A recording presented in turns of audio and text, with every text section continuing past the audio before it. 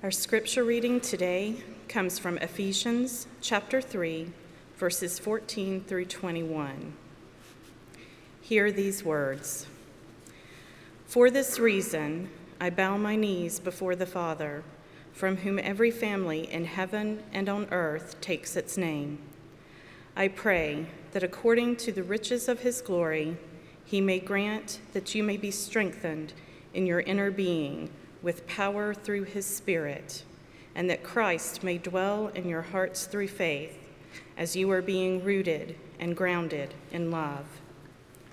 I pray that you may have the power to comprehend with all the saints what is the breadth and length and height and depth, and to know the love of Christ that surpasses knowledge, so that you may be filled with all the fullness of God. Now to him who by the power at work within us is able to accomplish abundantly far more than all we can ask or imagine, to him be the glory in the church and in Christ Jesus to all generations, forever and ever. Amen. This is the word of God for the people of God. Thanks be to God.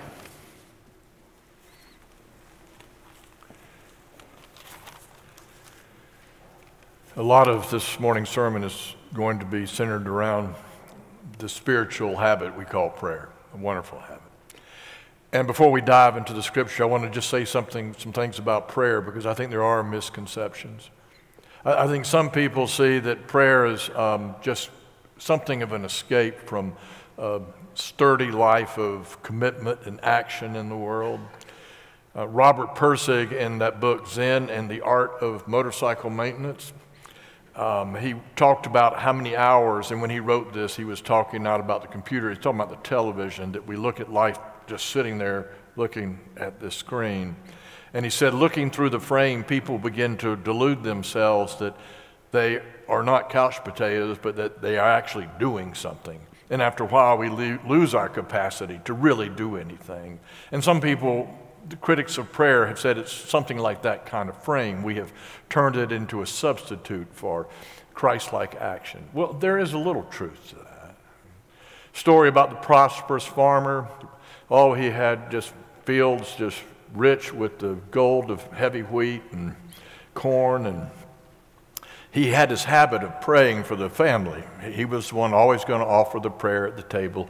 And in the course of his prayers, he would always say something like this: "Oh God, please help the poor hungry family, cannot remember their name, but please help the poor hungry family that lives right down the road." And he would always say that as part of the daily blessing and prayer at the table. Well, one day his teenage son, in the middle of the prayer, had heard enough of that and pushes his chair back from the table. And the father says, "What are you doing?" And the boy turns to his father and said, "Father, if I had your corn crib, I would answer that prayer for myself." Okay.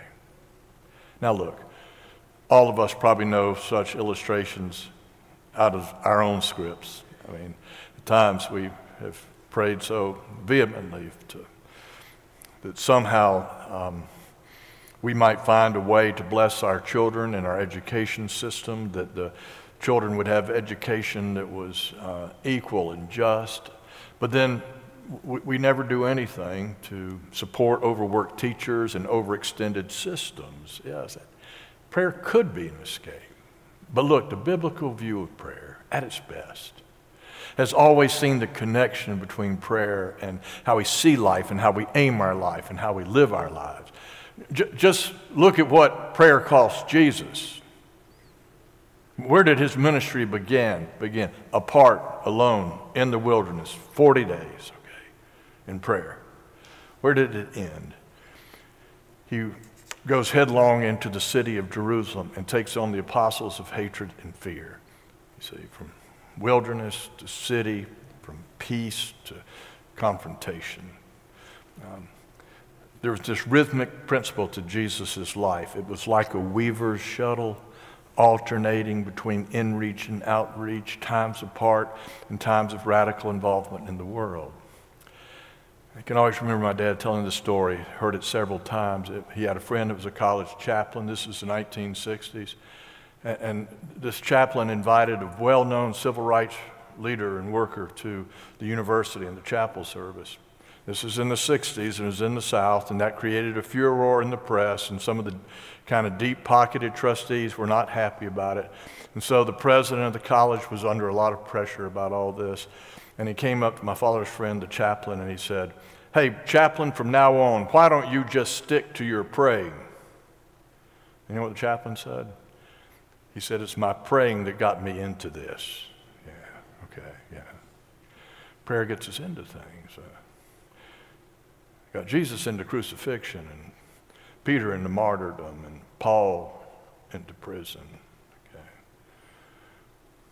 If we ever think that somehow prayer is an escape from a life of committed action in the world, then we have not experienced prayer at its fullest. You be careful when you pray, when you really pray. That's risky business. You know? To open ourselves to God without reservation. We are not the power, and we don't have to be all powerful, but we can be open and receptive to the energy that's been there all along. Yeah.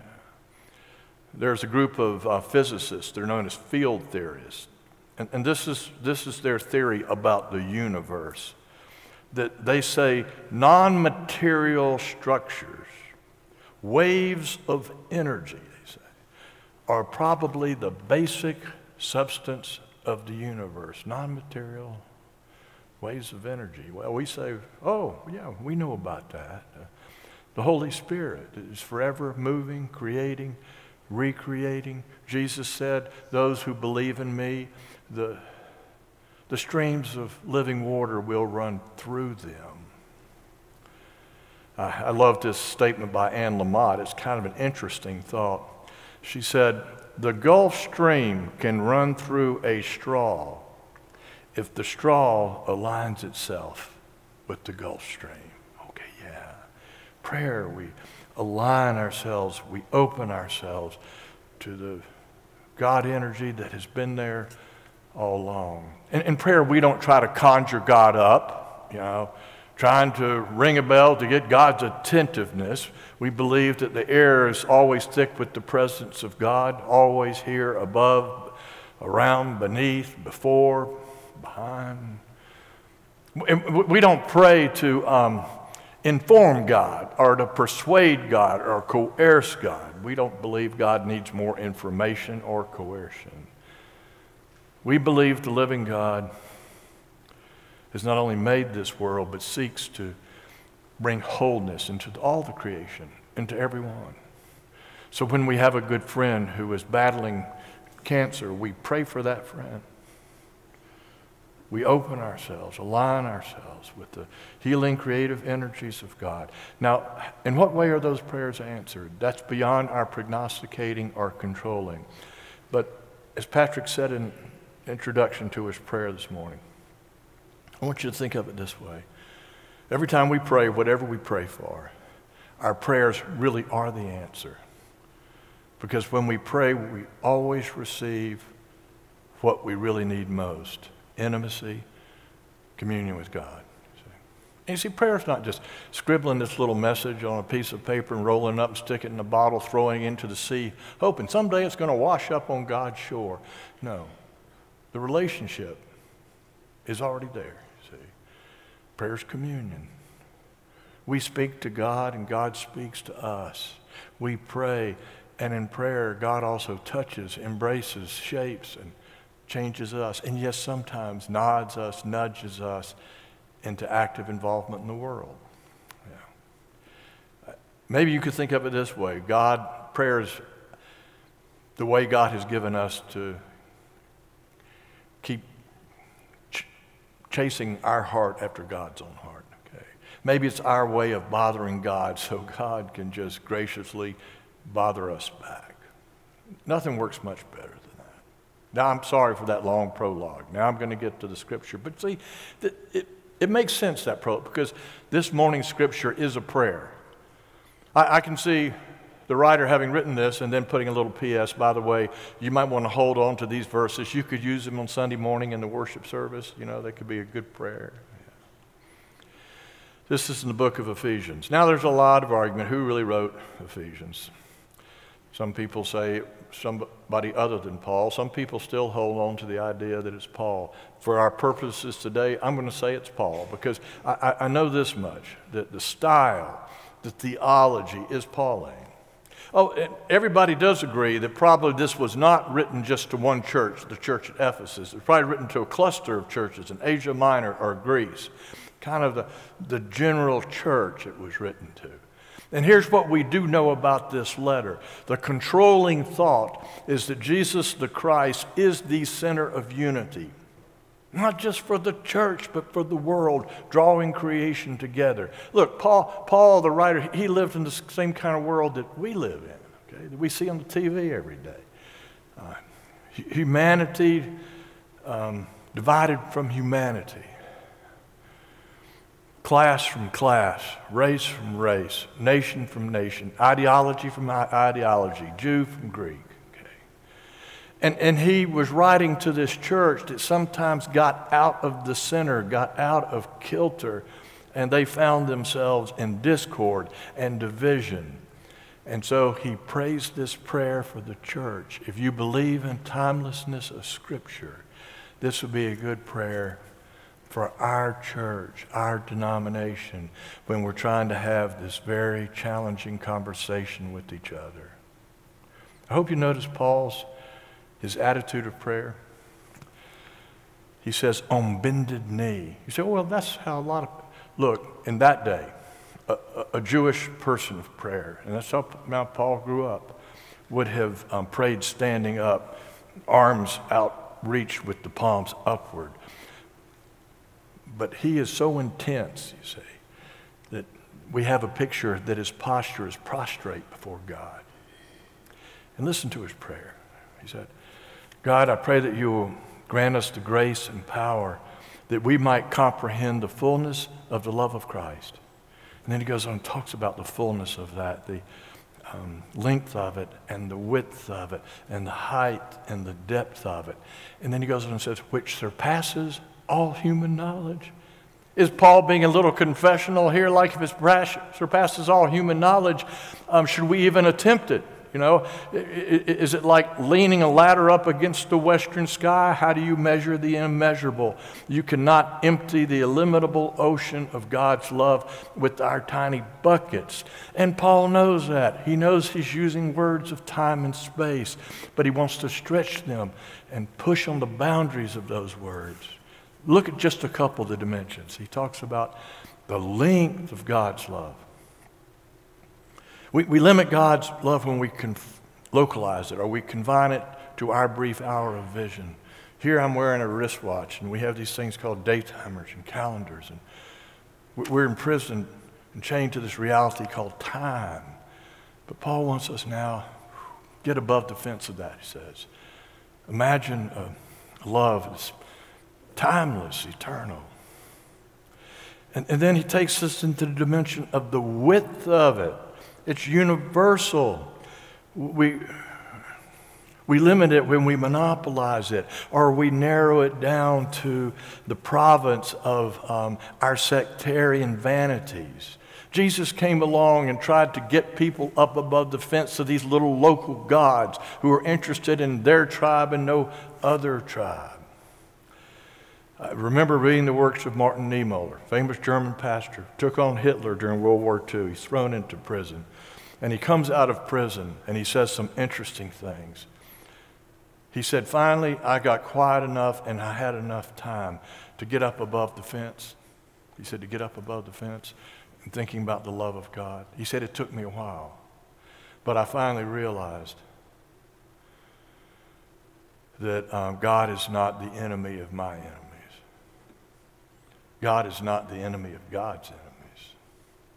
God loves those who love him, and he loves those who fight him. God loves those who believe in him, and God stands lovingly by the desk of an atheist who's writing that God does not exist. Okay. Wow. Just the width of that. And then he goes on. We don't have enough time, but he gets into the height and the depth of that. Well, don't you think that would be a good prayer for our church right now? As we speak in St. Louis, Missouri, they're gathering 864 delegates, and in the next few days, they're going to be making some important decisions about the language of our discipline, how we regard ordination in terms of our relationship with the LGBTQ community. Okay. I'm sure we want to pray that the Spirit of God will be at work there in that room and guiding those that are involved to try to find their way into the fullest and greatest desires that God has for our church in this world, right here, right now, in the 21st century. But I think equally important could be Paul's prayer. You know, that room, that body of delegates, they might be grounded in, they might be rooted in the fullness of the love of Christ. Now, I don't know exactly how that prayer would lead to final decisiveness. A lot of us, I have my hopes, I have my thoughts. But I'm pretty sure of this, that if Paul's prayer becomes the prayer of that body of delegates, of our church, it will shape the way they converse with each other, how they hold their conversation in the next few days. It will shape their determination to somehow hold on to our relationships, to be a people who believe that being in the right relationship is as important as being right. Okay. Wouldn't that be a good prayer for us right here at Central? I mean, truth of the matter is there may be a decision in 3 days, there may be no decision. So we're still going to have to find ways to navigate some issues together. Wouldn't it be something that we would be grounded, rooted in the very height, depth, length, and width of the love of God in Christ? Yeah. You see, we pray Paul's prayer, and those words flow to God, and then they turn around, and they really flow right back to us, don't they? I mean, and as we offer the words, they come back to us teaching the faithful. We overhear those words as a congregation. We pray in the Spirit, and the Spirit teaches us. We reach out to God, and God reaches back to us. And I think what will happen as we pray that prayer, we'll go, oh yes, that's who we are. That's how we are to be in our relationship with each other, grounded in that love, immeasurable, illimitable. Would you be willing to make that your prayer in the next weeks? Would you be willing to think about that prayer and how it might guide your relationship with someone that you might disagree with? When I was in another church, there was a woman, everybody would just say, it wasn't just me, everybody that knew her, she's very active. She was a person of just inherent peace. By that I mean, she just felt at peace with her place in the universe. She was at peace with the strangers. She was at peace with friends. She was with people. She had a heart of peace. You ever known somebody that has a heart of war? When somebody has a heart of war, when there are disagreements, they see the people they disagree with as objects. They are no longer people. They are obstacles to be overcome. But that wasn't her way. No matter what happened in church. Heart of peace. I asked her about that. I got curious and said, where did that come from? She had a ready answer. It kind of surprised me. She said, Disciple Bible Study. I said, really? She said, yep, 35 weeks of Disciple Bible Study. She said, oh my goodness, we had this Duke's mixture of people, and I'd be sitting in there, we'd be going through a book like Genesis, and I'd hear somebody say something, and I'd be going, oh my goodness, did they really say that? Are they really thinking that? But she said, we had this covenant in Disciple Bible Study.